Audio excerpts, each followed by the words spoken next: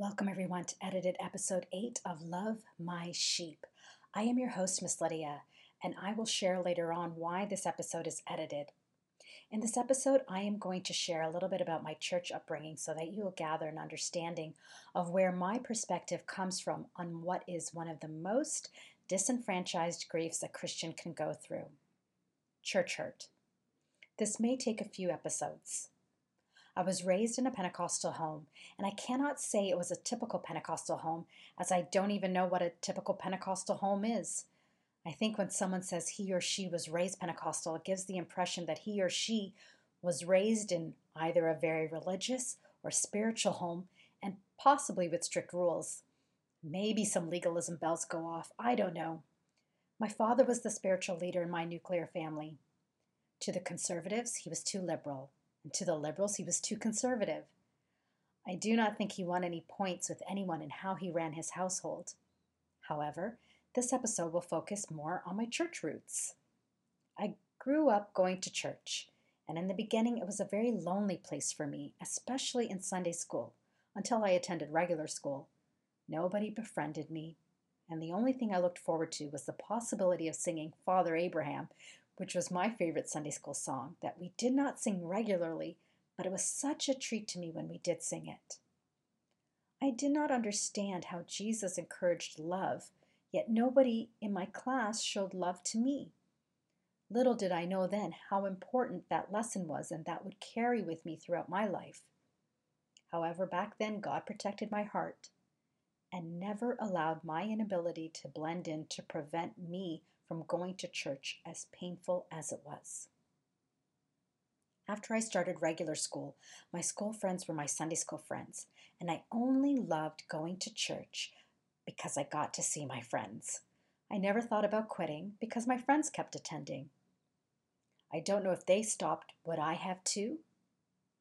I will say this: in the subsequent church hurt experiences I went through, I never thought to quit church altogether in the midst of the pain, because I did not believe in punishing God for a flawed and broken people.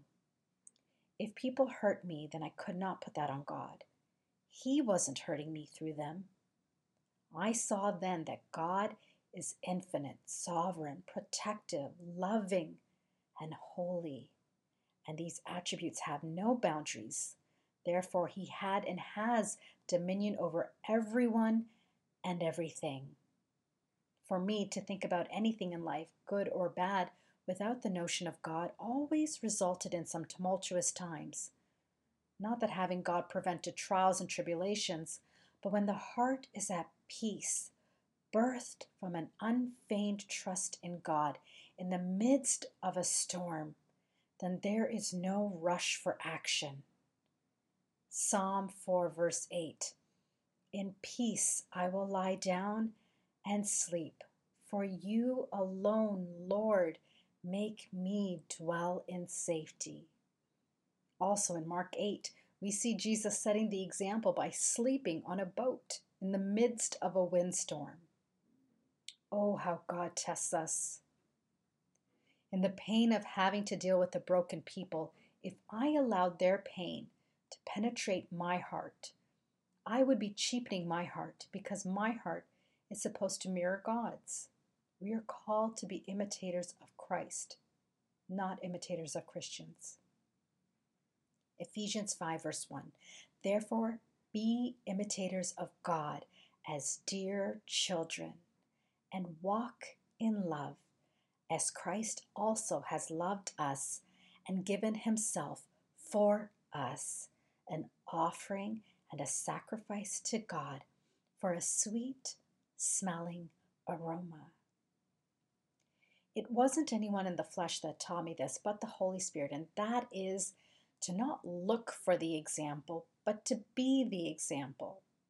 After publishing the original episode, I was convicted by the Holy Spirit about my miscommunication about judgment. I did not want my original statement of "in a place of judgment to show acceptance" to be misinterpreted. Judgment is good and required in determining good from evil. We need to use discernment and judgment in our decisions. Let's not misinterpret Matthew 7, verses 1 to 5. Let me read those verses. Do not judge, or you too will be judged. For in the same way you judge others, you will be judged, and with the measure you use, it will be measured to you. Why do you look at the speck of sawdust in your brother's eye and pay no attention to the plank in your own eye? How can you say to your brother, let me take the speck out of your eye, when all the time there is a plank in your own eye? You hypocrite! First take the plank out of your own eye, and then you will see clearly to remove the speck from your brother's eye. This does not mean we endorse behavior that isn't godly and contradicts God's word, either within ourselves or in others, as a way to avoid judgment. We are to exercise judgment, but always first and foremost within ourselves, and to use the Word of God as the standard of measure. This also means we need to understand that we are all in this journey at a different pace, in different places of commitment, with different experiences, different strengths, different weaknesses, and all with unique internal processing systems. Therefore, in a place of judgmental people, show openness. In a place of pride, show humility. In a place of hostility, show compassion. In a place of showmanship, show meekness. And when we fail in what we are supposed to do, we are to keep at it, to not lose heart, for our hope is not within ourselves to keep going, but our hope is in God. Psalm 43, verse 5. Why are you cast down, O my soul? And why are you disquieted within me? Hope in God, for I shall yet praise him, the help of my countenance and my God. This taught me that I can only take ownership of what I can control and concern myself with the condition of my soul and not take ownership of other people's behavior. For when I stand before the Lord to give an account of my life, I am not going to be asked about how others treated me, but I will have to answer to God in how I responded to their treatment.